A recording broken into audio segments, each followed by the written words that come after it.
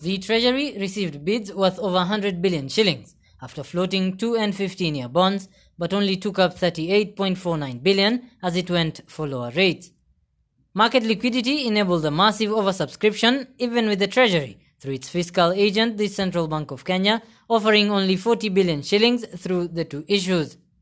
Some 62 billion shillings was therefore rejected. The weighted average rate of accepted bids for the 2-year paper stood at 10.701% against the market demand for 10.905%.